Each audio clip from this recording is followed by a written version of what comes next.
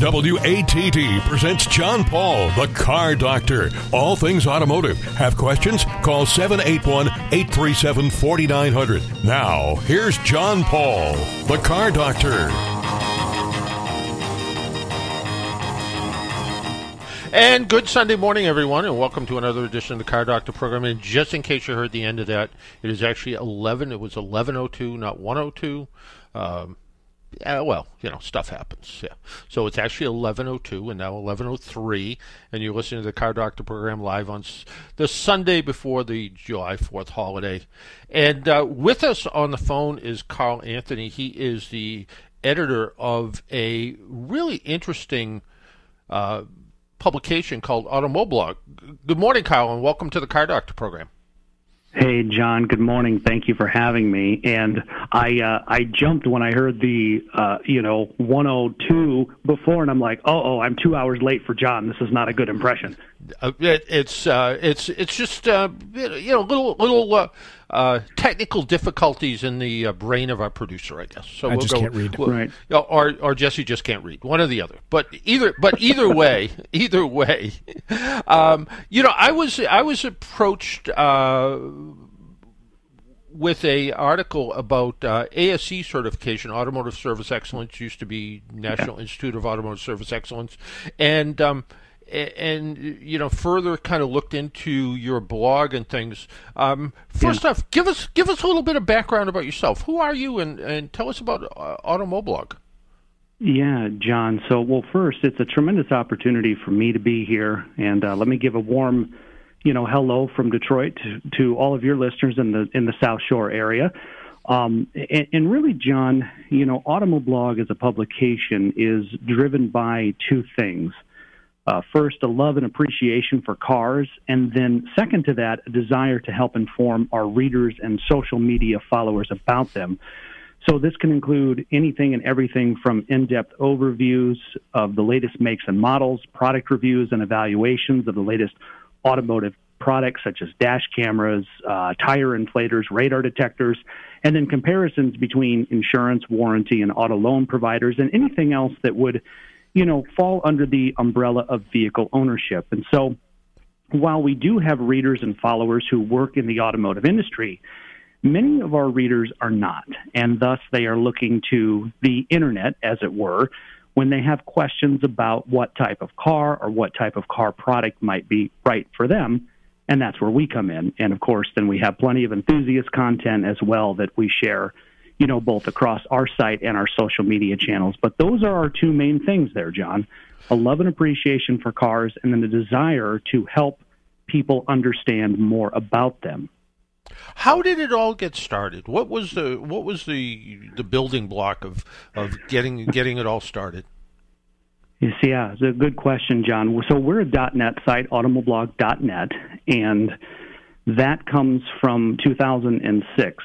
And back then, blogging was sort of the Wild West, where there weren't, if for anybody who may be listening who works in a marketing role, so things like SEO, search engine optimization, that stuff wasn't as relevant back then. So we got a group of our friends together who loved cars, not unlike, many others at the time who were blogging, and we just started throwing car content up on the site.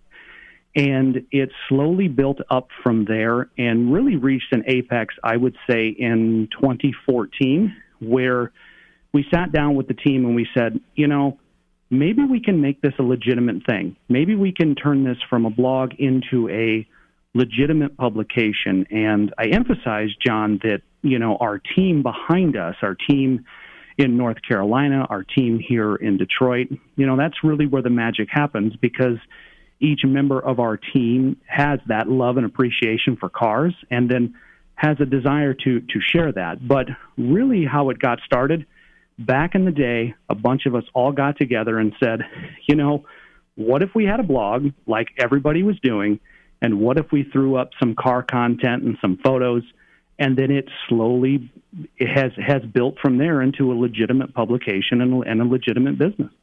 So this really sort of started as kind of a kitchen table venture?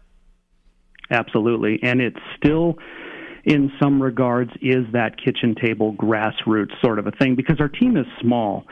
John. So, the work that you see on Automoblog, whether it's, David's article on the ASE stuff, it's Alvin's articles on new vehicle overviews, it's Tony's articles on books and movies, all of that stuff. We're such a small-knit team that, all of us touch all of the content at some point, right? So we're all helping each other out. We're all helping each other get to the finish line, as it were. So we're a small team. And so in some regards, we've maintained that kitchen table grassroots feel throughout, the whole of our years. And then, of course, we put that into our editorial model, that love and appreciation for cars. And then we put that into our business as well. We effectively really say to the automotive industry that, yes, we're a publication, a blog, an online site, whatever you want to call it. But at the end of the day, we're really just a small automotive business. Well, and looking through the blog, and we'll still call it a blog for right now. Yeah.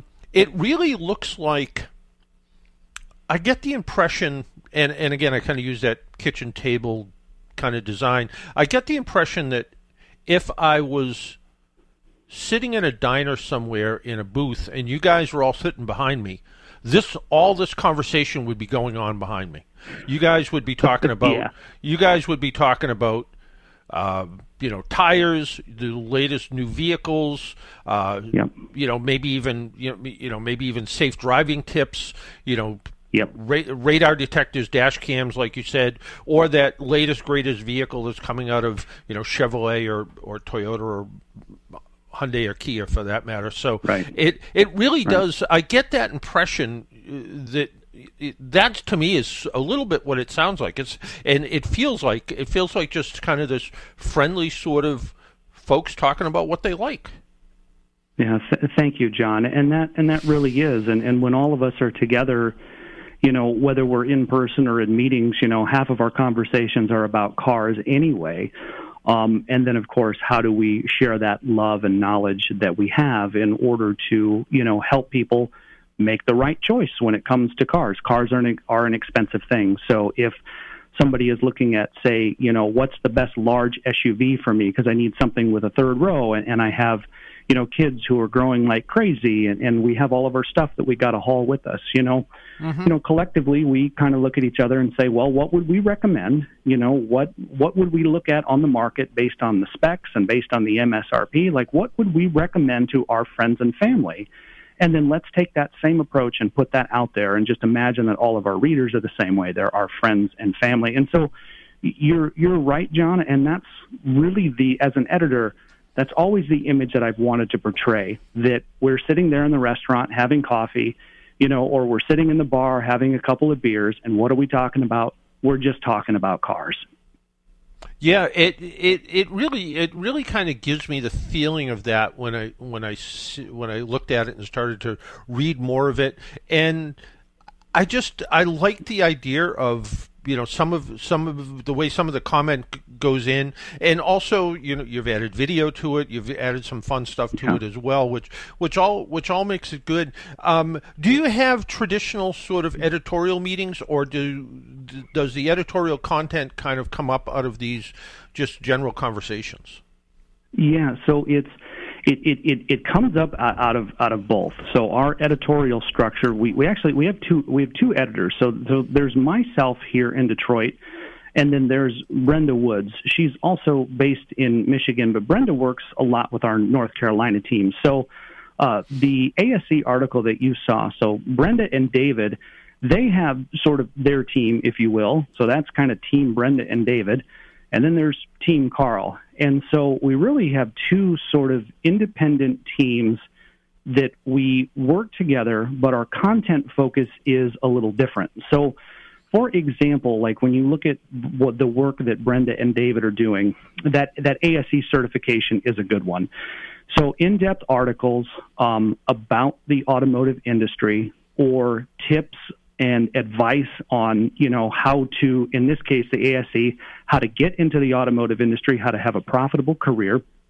They do a lot of research articles, again, comparing and contrasting auto loans, insurance, and warranties. They do a lot of in-depth research like that. They have Brenda and David actually, they have reported on the supply chain. They've reported on the shortage of semiconductors, and their work was actually recognized by the White House recently.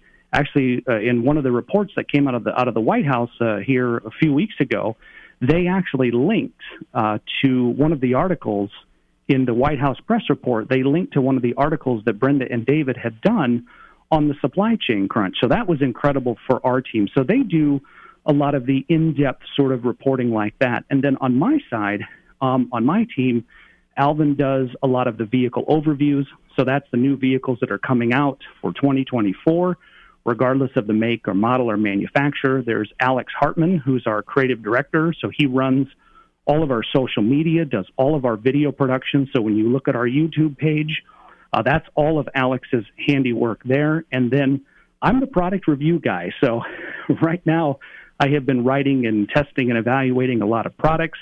So you see that on the website. That's the radar detectors, the dash cameras, that's the portable tire inflators and everything in between. And then Tony Baraz, who is out in Seattle, Tony writes a lot of our book and movie content. So new automotive books that come out, any movies that have cars in them are about cars.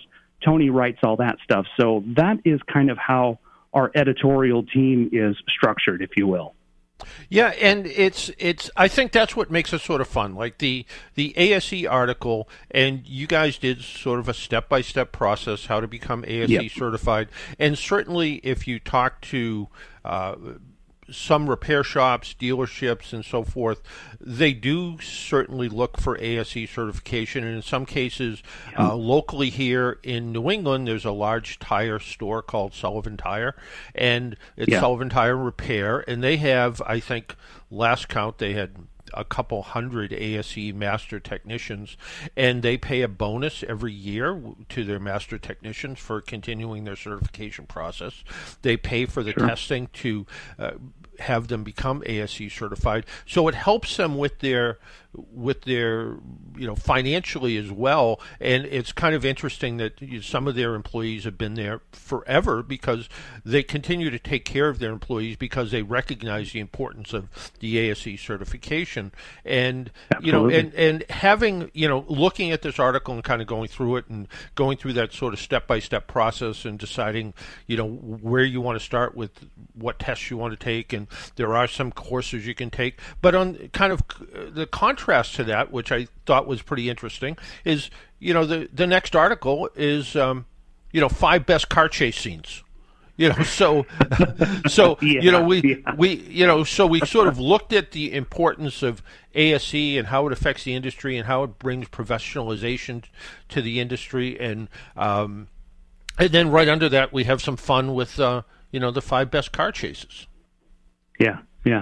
And John, you mentioned, the ASE thing, and I was a service advisor. This is 10 years ago. So when I got my start in the automotive business, I was a service advisor at a dealership called Luxury Auto Mall in Sioux Falls, South Dakota. It was a hybrid store, Cadillac, Mercedes, Benz, and BMW, and it was merged after. It was a GM store that had Cadillac, Pontiac, Saturn, Hummer. Of course, all those brands went away, so the Cadillac standalone merged with BMW and Mercedes-Benz, which was an interesting story how we got that. But, back then we were talking about a technician shortage. This was in 2012, 2013 when I was a service advisor, and we were talking then 10 years ago.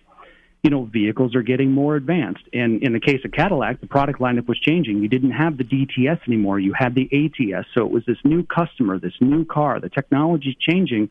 And what are we going to do? And one of the things, so I see that same, even though I'm not on the fixed operations side anymore, John, I see that same conversation happening today about how do we attract and retain talent in the automotive service industry, in the automotive industry specific, in the automotive industry in general, but specific to the service side. And one of the ways to do that, and even, back when I was in the business, but one of the ways to still do that today is to mentor and to train.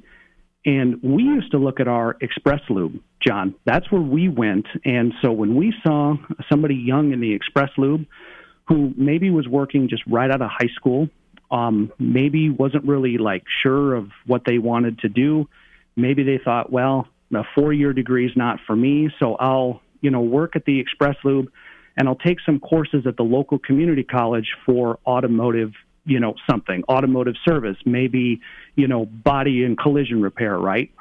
And so we used to recruit out of our Express Lube to send technicians over the wall. That was our expression, over the wall, and we called it that because there was this dividing brick wall between our actual service drive where the service advisor sat and our Express Lube. And so we would say, young technicians, we can use our Express Lube who are working there. We can send them over the wall. We can sponsor them for ASE training. We can sponsor them for manufacturer training, whether they want to go through GM, BMW, or Mercedes-Benz. And, that was how we dealt with back then. That was how we dealt with the fear of the technician shortage. And I think today that still very much applies. Yeah, it absolutely does. Growing your own technicians is sort of an expression that's been around for a while, but absolutely. And I've even seen there's a good independent service station near us. It's a Sunoco station, and he's looking for a new technician, and right. he is going to give them what probably amounts to a $5,000 starter tool set to come to right. work there, and with the idea that you have to stay here X, you sign a contract to stay X number of years, and if you decide after 3 years you want to leave, you take the tools with you when you go. But it's just a way to make that smaller repair shop that much more appealing. And even some of the big dealerships I've seen now will start to provide a certain amount of tools or toolboxes, and some of it's for looks, some of it is, they want the shop to have this kind of uniform look and all the toolboxes look the same. But it's a way of trying to keep and recruit. And somebody said to me, what's going to happen? The older technicians are retiring. They're not being replaced by the younger technicians. And somebody kind of threw out one day, well, electric cars are going to require a lot less maintenance, so you won't need as many technicians. That may be the case now, but when those electric cars get old, they're pretty complicated still, even though you think about the electric right. motors and battery packs and battery management and things like that. But also, look at the dash of an electric car and how complicated it is. And those things right. are going to break, and you're going to need good technicians to diagnose and repair them. Absolutely. And I was just reading a thing. You mentioned that, John. I was just reading a thing on the ASE website the other day. And one of the things that they have added, they have added classes and certifications specifically for electric vehicles, and specifically in the handling of high voltage components within the electric vehicles. So if a technician is working on these vehicles, how can the technician do so safely? And how can it be done safely so that nobody gets injured or nobody gets hurt, or that everybody in the repair facility stays safe while working on this completely different vehicle? And when you look at where the industry is going now, John, with this idea of electrification, and then we have software-defined cars, and those software-defined cars and electrified cars, they all have heavy integration of advanced driver assistance systems. So your lane departure warning and your automatic emergency braking, and then more complex systems, what we would call a level 3 system, to use industry lingo, in the SAE levels of automation. But that's things like your Ford Blue Cruise and your GM Super Cruise and Ultra Cruise, where on a period or on predefined highways in the U.S. and Canada, divided highways, where the vehicle will drive semi-autonomously as long as you are attentive and in the front seat. But these are really first of their kind systems that are coming onto the market, and so how do technicians repair not only the electrified vehicle, but all of these advanced driver assistance systems that are part of it? And one of the certifications, of course, that the SAE offers is an ADAS, Advanced Driver Assistance Systems certification. So, I agree with you, John. Yeah, maybe they're going to need less maintenance, but, I mean, young people are still interested in cars.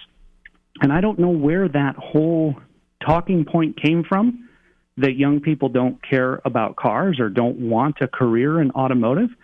I don't know, maybe, but here's the thing. I think the younger people who want a career in automotive or who are interested in the business, they're the ones going to be working. They're going to be working on these electrified and software-defined vehicles. And I think that, based on what I've seen from the ASE, is they lay out a really good tool set, if you will, a certification tool set, in order to, make that happen, in order to help you not only get your foot in the door, but have a viable career as a technician.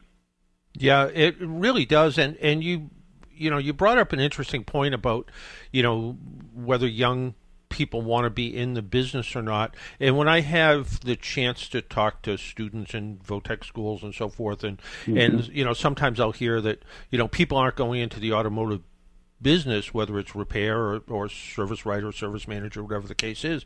And I'll say to them, well, that's actually might be a good thing, because that adds value to the job that you're training for. If there's less people, that means the competition for that good job, all of a sudden your value, your net worth just went up, because there's less to choose from. And if you what do we always say, part of doing a good job is just showing up. And if you just show up sometimes, right, and you have that skill to learn, you let your employer help you do that. And like you said, ASE certification is part of that. Before we let you go, you mentioned that you review products, and you've looked at things like cordless inflators and dash cams, and what's short of an in-car cappuccino machine, which I think you'd probably want, right? I would, actually. Yeah. or that fudge they were talking about in the segment before we went on the air. Yeah. Or maybe or in-car French press or something. Maybe you something. Could, yeah. But short of that, what are some of the kind of fun gadgets and gizmos you've looked at lately that kind of said, this is better than just cute. This is kind of a handy thing to have. Yeah.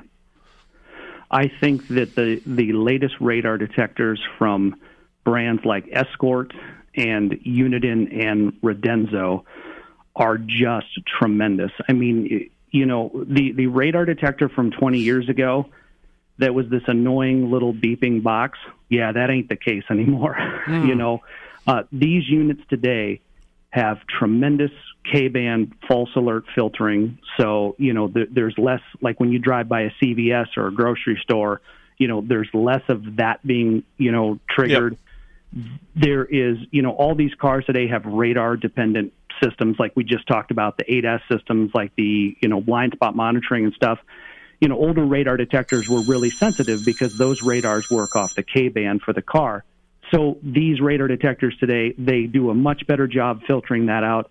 They have longer range detection than they ever have before, with dual, sometimes triple antennas. So, you are going to pay more money. Be prepared to spend anywhere from $400 to $800. But there are some radar detectors out there, even like the Escorts, that have the app integration to them, or that have like the 2-in-1 unit, like the Max Cam, where they're a radar detector and a dash camera at the same time.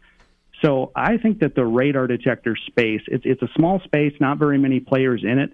But for the enthusiasts who like those products and like to play around with them, John, there's just some really great stuff on the market right now from, again, Redenzo, Escort, Uniden, and there's a handful others too. I've not reviewed those, but those are the three for sure that I can speak to. So radar detectors are a lot of fun. If you haven't had one in a long while, maybe consider playing around with them again. Yeah, it really is, and I haven't had one for a long time. I think my last one was an Escort from 20 years ago that I think when I was moving I finally tossed away. But one thing that I have had is, and I did a 1,600 or so mile road trip this year, and I put a dash cam in because you never know what's going to happen on the road. It's something you want to have a record of, and I think being able to have a dash cam with you is something that's almost necessary at this point. And the one I have is a little tiny thing. It's made by Garmin. It sits up. It's hidden behind my rearview mirror. I don't even really see it. It beeps and chirps at me once in a while if I'm drifting out of a lane a little bit, but it has a little bit of that sort of built-in ADAS features to it, which makes it kind of nice. Right. Yeah. So if people want more information about your blog, which is not really a blog, to me it's more of an online digital magazine, automoblog.net, right? Yep, automoblog.net is the site, and then we're active on Twitter and Instagram. We are really trying to build up our YouTube channel, so anybody who's listening, we'd love to have you as a subscriber. For all of you Massachusetts folks, we'd love to have you as a subscriber on our YouTube. On any of our social media channels, we simply go by Automoblog. Our logo is a red A and a gray B, and when you see that, you'll know you're in the right place. Yeah, it's again. There's a lot of interesting comment on here, and I bet you would have known the answer to last week's trivia question, which was at the end of the movie A Man Called Otto, why that last vehicle didn't make any sense, and it was. I listened to that episode with Sam, and I have to admit I haven't seen the movie either. And so when I listen to it, I'm like, oh, I've got to watch this movie before I go on with John on Sunday, and then guess what I didn't do? Well, I didn't see the movie, but anyway, go on. Well, the actual answer was, and I'm going to be picking the winner probably sometime today, is that he took his neighbor for a ride in his new Silverado electric vehicle, and the vehicle wasn't actually out at the time of the movie. So it was it was a pre-production car that was in the movie that, if you looked at the date line, how things ended, the movie was supposed to have ended in sort of 2022. So there was no Silverado EV to be purchased at that point. So there was a little bit of very clever GM product placement in that movie. Oh yeah, no, I'm going to have to watch it now. And again, I listened to your episode with Sam, and I thought, oh gosh, I'm going to have to see. I'm going to have to see what the trivia is. Lo and behold, I didn't watch it. Now I'm going to have to watch it this afternoon. It is just so you know, it can be a little bit. The movie wasn't as much fun as I thought it was going to be. It was in places, but just be a little bit aware of that. So anyway. Yeah. Hey, Carl, I want to thank you for taking some time out of your Sunday, especially a Sunday that's only a couple days away from 4th of July, and joining us on the Car Doctor program. Thank you, John. Our pleasure. And again, to all your listeners in the South Shore area, thank you for having us on today.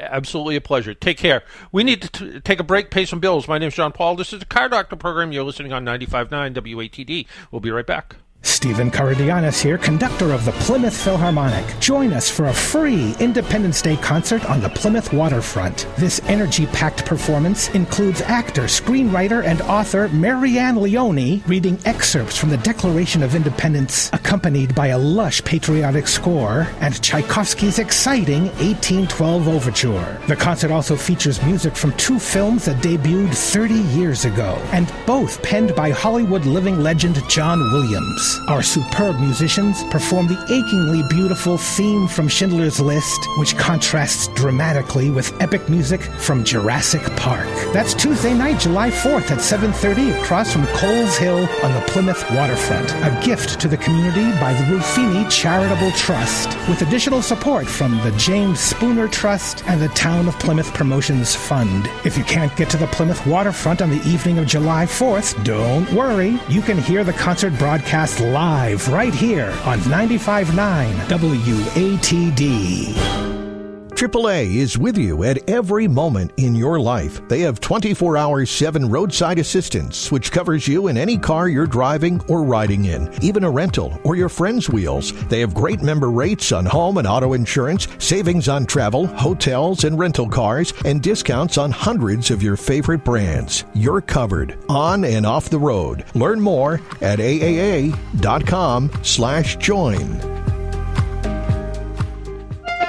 Make an appointment Sunday morning at 11 for John Paul, the Car Doctor, on 95.9 WATD. Now, back to the Car Doctor.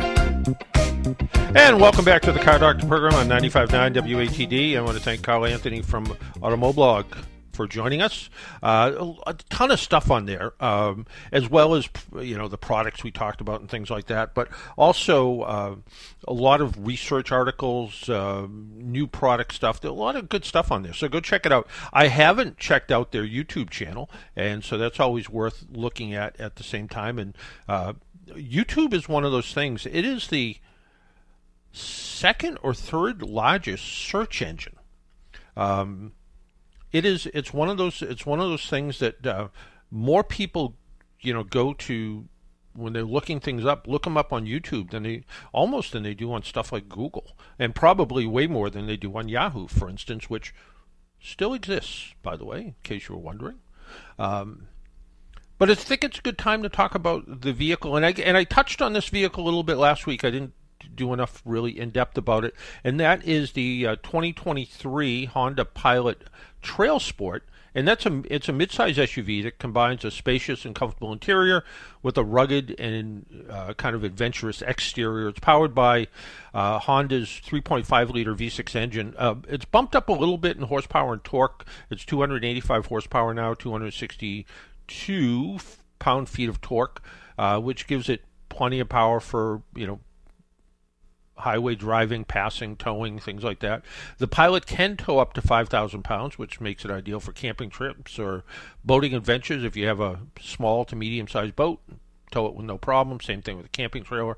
The Pilot offers 5 trim levels, but the Trail Sport version stands out with its off-road features. It has more aggressive tires, specially designed wheels, and the wheels are made in such a way that if you bump a curb, you don't damage the wheels, or if you bump a rock, the wheels are sort of, parts of them are indented a little bit, which helps minimize any wheel damage. There's skid plates to protect the sensitive undercarriage stuff.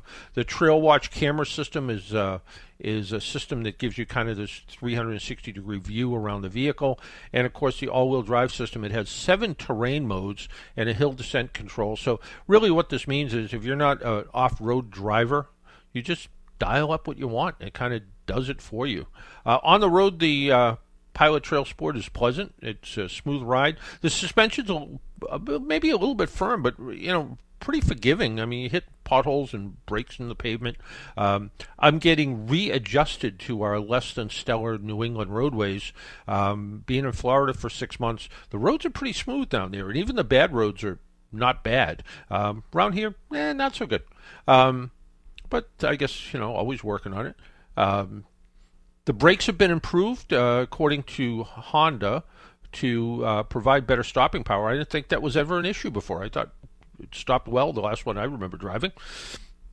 The engine performance is pretty impressive. The 10-speed automatic transmission shifts really smooth. Having 10 speeds, it's just, the engine always seems to be perfectly timed to everything. There's no lag. There's no. Sometimes with the 10-speed transmission, I don't want to say it feels like it gets stuck, but not in the case with this. It seemed to shift just the way it's supposed to. Fuel economy, pretty average, I guess. 18 city, 23 miles per gallon on the highway. I used to consider the Pilot a mid-size SUV. Like all vehicles, it seems to have grown. I'm actually driving a CR-V right now, and the CR-V seems to be the size of my Hyundai Santa Fe, which was always considered a mid-size vehicle. So it's like the compact ones have gotten mid-size, the mid-size ones have gotten bigger. So I guess 23 miles per gallon on the highway, which is, for the size of the vehicle, isn't bad. I averaged about 20 to 21 miles per gallon, mostly city driving. The cabin of the Pilot is well appointed and luxurious, has leather seats that are comfortable and supportive, 10-way power adjustment on the driver's side, 4-way power adjustment on the passenger, which a lot of passenger seats don't get power adjustments. They just get, maybe they get a mechanical height adjustment, maybe, definitely, back and forth, but not always 4-way power adjustments. So if you're somebody who has a passenger that needs to get their seat just situated just right, the power adjustments on the passenger side help a lot. The second row can be configured with a center walk-through or seating up to 8. The third row, actually, I crawl back there to try out the third row, and I wouldn't want to spend a ton of time in the third row, but there's enough legroom for adults. The 3-zone climate control should help keep everybody comfortable. The controls are generally user-friendly, with the exception of the infotainment system, which lacks a tuning knob, and can be a little bit overly distracting to use. When you have to feel around for virtual buttons and things, put some buttons and knobs back in. And, maybe Honda years back was criticized for having too many buttons and knobs. I think there was one model, it was a Honda or Acura, that I think had like 23 buttons. And it was just, people said, there's way too many buttons. And so now we've gone away from buttons and we've gone to touchscreen, and touchscreen, and even with voice command systems, all the analysis has shown that you hit the voice command button and you wait for things to happen, so you're not paying attention. There's this distraction lag that happens even with voice commands. So throw some buttons in there, Honda. The system does support Apple CarPlay and Android Auto, which are nicely integrated.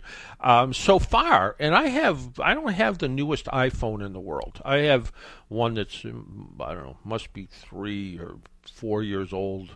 I guess it's iPhone 10 or X or something. And so far, it has worked with just about every Apple CarPlay system that I've used, but I'm starting to get reports from people that their cars are not keeping up with their phone changes. Now, maybe if I had a brand new iPhone and a couple-year-old car, maybe there's some problems. But so far, my old phone and my new cars are road testing together just fine. There is a full suite of safety systems such as adaptive cruise control, lane departure warning and correction, automatic emergency braking, partial hands-free driving. Yes, there is some ADAS systems in this. Adaptive cruise control works at low speed, and there is a little bit of hands-free driving. Keep your hands on the wheel, people. Storage and cargo space are generous. There's 22 cubic feet behind the third row, and with all the seats folded, it's a pretty cavernous 114 cubic feet. So pretty good. There's plenty of cubbies, even a large center console. Now, this vehicle can seat up to 8 people. 8's a lot. But it also has 14 cup holders. So why do you need 1.8 cup holders per person? I don't know. There's a cell phone shelf with wireless charging, so right in front of the console, you can put your phone down. If you have wireless charging capability, that's kind of nice. And especially if you're using wireless Apple CarPlay, now all of a sudden your phone stays charged while it's draining the battery at the same time, so it works out really nice. Even the seat back pockets, which a lot of cars today have a little pouch but this has a pouch within a pouch, so you can looks just big enough to slide a phone in, so your passengers can keep their phone handy. There's also a decent sized underfloor storage space with dividers to keep things organized, and something missing from many vehicles: a full size spare tire, which is awfully nice to see. The Honda Pilot's always been a solid choice in the midsize SUV segment, but this 4th generation Pilot, I think, takes it to a new level. It offers a contemporary design, a spacious and comfortable interior, and a powerful engine with smooth performance. The Trail Sport version adds an off-road capability that makes it even more versatile and fun to drive. If you're looking for a family-friendly SUV that can handle some off-road adventures, the 2023 Honda Pilot Trail Sport is definitely worth considering. I would certainly take a look at it. I got an interesting email this week, and it is, and I think I've told my radio story before, how I ended up kind of on the radio, which I think I have an anniversary with WATD coming up at some point, but when I first came to work at AAA more than 38 years ago now,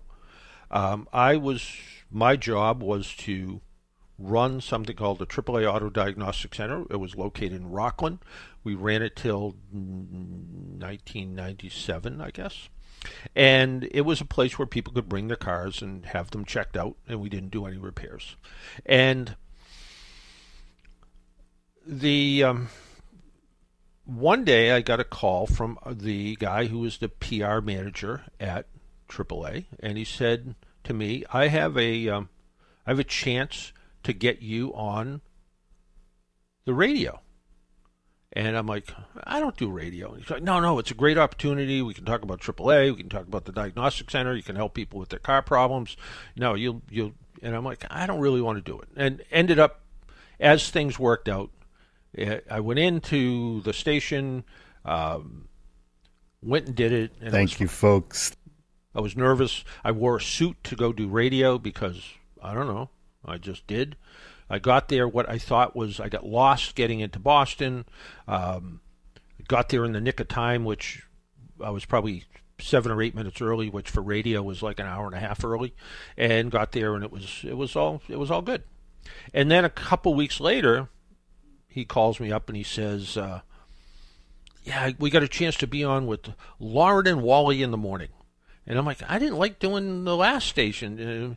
And so what ended up happening was Junior D'Amato, who was supposed to be on the program a couple weeks ago, but he got tied up doing something else on Sunday morning, said to me, if you're going to be, if radio is going to be part of your job, go find a little radio station and go practice.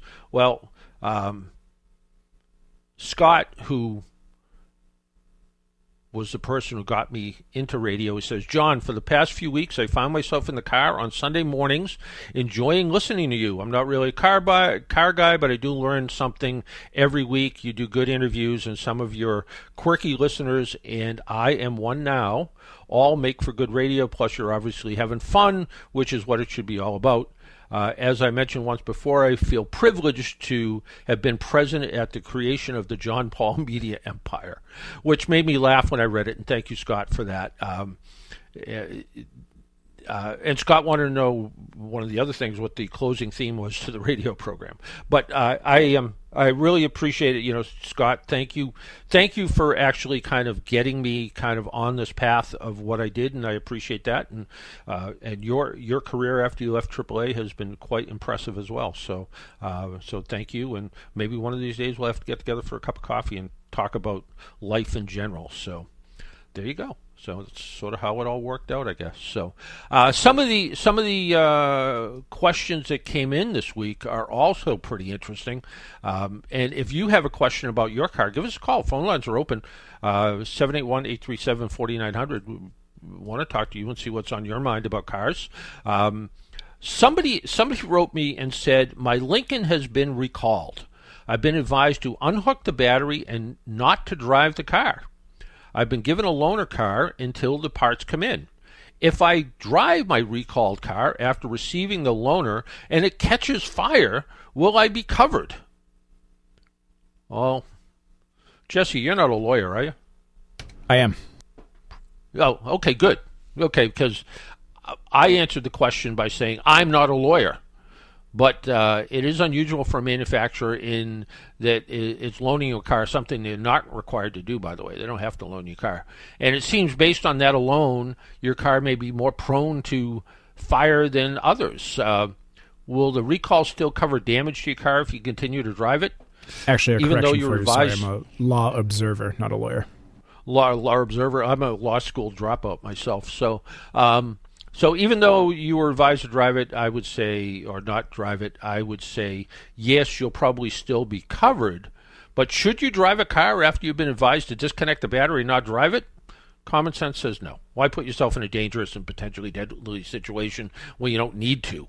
So I don't know if in this case they got a loaner car and then they decided maybe have an extra car in the family would be nice, so let's hook the battery back up and go use it for. That doesn't sound like a good idea to me. No matter how you look at that, it doesn't sound like a good idea. If you've been told not to drive it because it could catch fire, and they give you a car to drive, don't drive it. Don't drive it. That's what I would suggest doing. Don't drive it.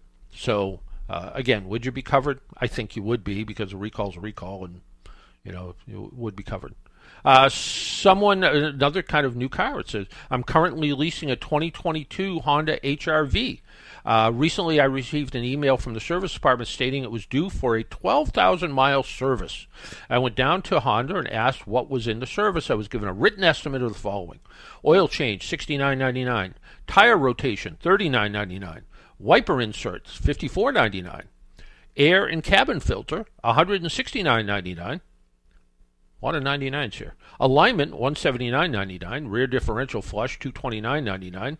Over $700 for a car that's a little over a year old. What are your thoughts, especially on the differential flush? When I previously leased the same car, Honda made it sound like if I didn't get the flush, it would cause major problems at some point. When I had it done, it was not at the low mileage I am now. Well, it's interesting that the Honda dealer wants you to come in for a 12,000 mile service, because Honda doesn't have scheduled mileage service. You know, a lot of, in a lot of owner's manuals, if you look in the owner's manual, it might say, do this at 5,000, do this at 10,000, do this at 15, do this at 20. Honda doesn't do that. Honda has something called a maintenance minder, and it's an electronic thing on the dash, and it tells you, it's time for an oil change. It tells you it's time for filter changes. It's time for valve adjustments.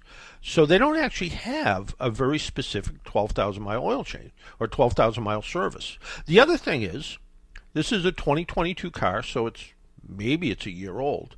I don't know how many miles were actually on it, but why would an air filter and a cabin filter need to be changed at only a year old unless you drive on dirt and dusty roads or heavy pollen or something like that? So the idea of saying, well, you need to come in and have the filters changed, whether they're dirty or not, doesn't make a whole lot of sense to me. So, the dealer can certainly make their own recommendations, but those items aren't necessary to maintain the warranty. Typically at a year old, an oil change, yeah, definitely. Probably should have been done around 7,000, 7,500 miles. Wiper blades, yeah, if they streak or chatter, maybe a tire rotation. Depending where you live, yeah, the cabin and air filters, can last 3 years or so. My car is 5 years old now. And I just pulled out the factory air filter before I was coming home from Florida. And I was going to change it because I changed the oil and I used the Hyundai factory oil filter. But I didn't order an air filter when I ordered the oil filter, so I went to the auto parts store and I got an air filter. And when I got it home, I didn't like the way it fit, so I ended up returning it. And I ordered the factory filter, which I have now. But that filter is 5 years old, and it was still in good condition. It wasn't particularly dusty or dirty. The old idea of holding it up to a bright light and being able to see through it still kind of works. I was able to do that. So, why at 12,000 miles does it need to have all this work done? Follow the maintenance minder is the thing. Is it going to hurt to do it? Maybe just your wallet's going to hurt afterwards, but that's about all.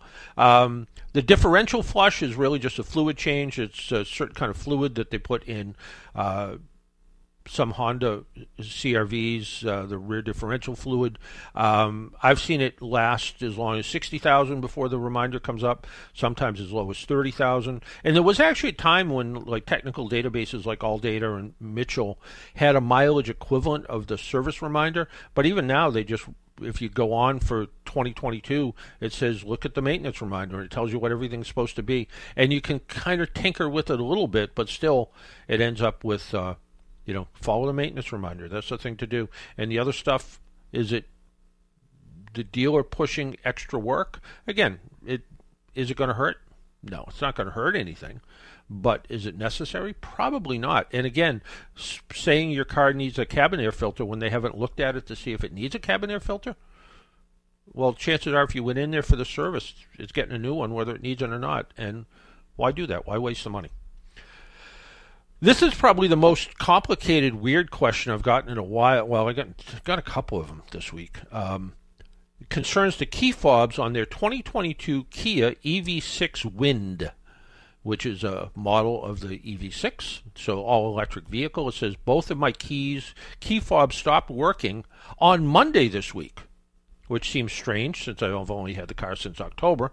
I was able to lock and unlock the car with the Kia iPhone app, and I could start the car by pressing the car's start key with the fob. I replaced the button cells in both fobs, and I'm still having the same problem, though now it is intermittent with both fobs throughout the day. At any time, either both work or they both don't. I tried getting a service appointment, but they won't see me for quite a while. I called Kia Care, and they couldn't help. Any thoughts? Well, I mean, it certainly sounds like the key fobs aren't working.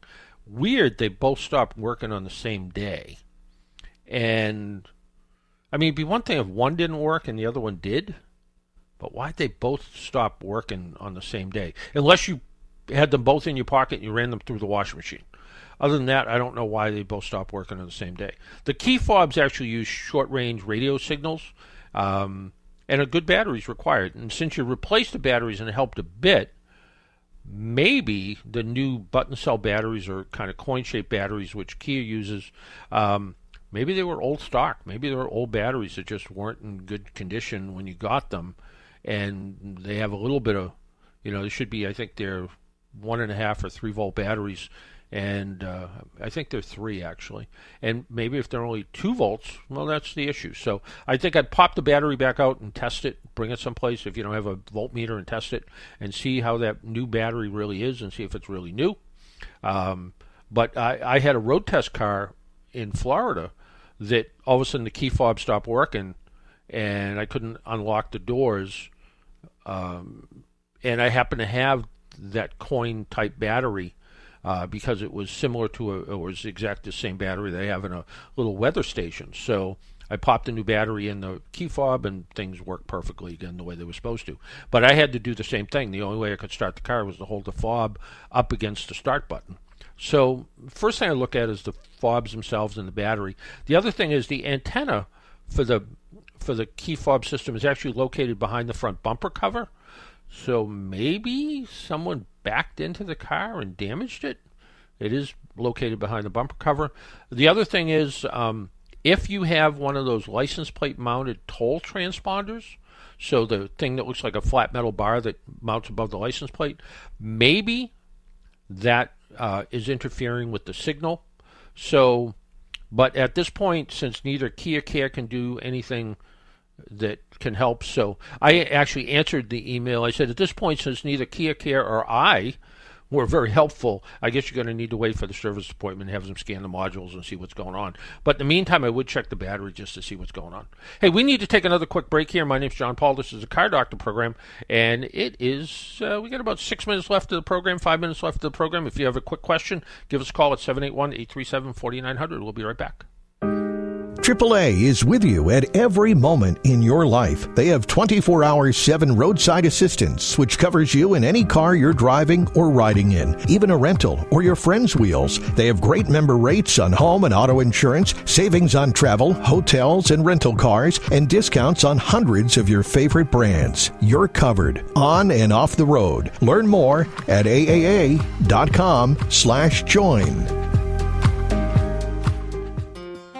Hello, I'm Joan Orr, inviting you to join me tonight at 9 o'clock for some forgotten favorites. These are songs I literally forgot about, and maybe you did too, but they're really good ones. That's tonight at 9 in Joan Orr's Corner. Join me tonight here at WATD. Plan a getaway and enjoy a long weekend exploring Plymouth. Go outside and whale watch, hike, walk along the ocean, and dine outdoors. At night, enjoy live music, theater, art shows, and ice cream under the stars. Begin your Friday night at the corner of Court and North from 4 to 6 and listen to live music at See Plymouth's Fridays on Shirley Square. Then head into a weekend of relaxed fun. Plan your Plymouth getaway on the See Plymouth app, brought to you in part by VisitMA.com. Talk radio with a South Shore point of view. Hi, I'm Kevin Tachi. Join me tomorrow for Monday Night Talk, where the South Shore comes to talk. Tomorrow night after the 6 o'clock news here on 95.9 WATD.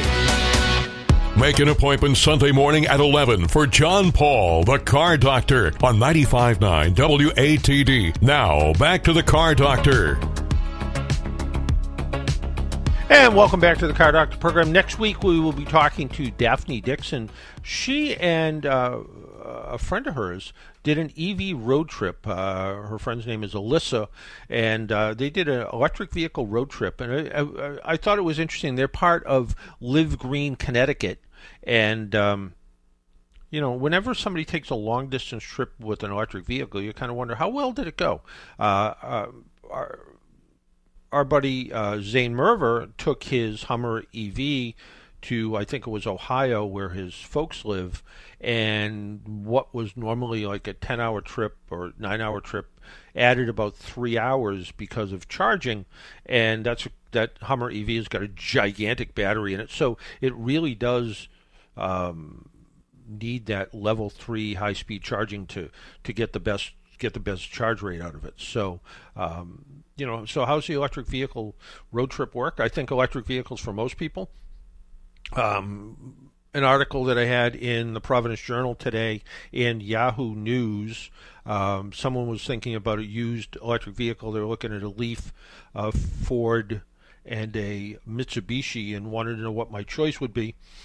And for the used vehicle, Nissan Leaf, the Leaf is probably the best choice out of the three. It's fairly economical to buy. Materials, parts are still available for it. The Mitsubishi iMEV, or however it's pronounced, a little bit harder to first find a Mitsubishi dealer. And the Ford Focus EV has an older style battery in it. When the battery fails, it costs more than the car, I think. So I think the Leaf is good. The Leaf had about a 90-mile range when it was new. Now there's, this one they were looking at was 8 or 9 years old, probably has a 60 or 70-mile range in it now, which for most people don't drive 60 or 70 miles a day. They go out and they do some errands and come back, and that's about all they do. So for most people, that is all the range they need. And again, it's a vehicle that's pretty economical to buy. So that's that's my thoughts on electric vehicles. Go check out the Providence Journal article. Go check out Automoblog. I want to thank Carl for joining us this morning, and I want to thank Jesse for crawling out of his camping tent this morning to join us at the radio station and keep us on the air. So thank you to Jesse. Until next week, make sure you wear your seatbelt, drive safely, be good to your car, and if you see an emergency vehicle by the side of the road, slow down or move over. It saves lives. And remember, look at the fireworks. They're illegal still, so be careful. Talk to you all next week. Bye-bye.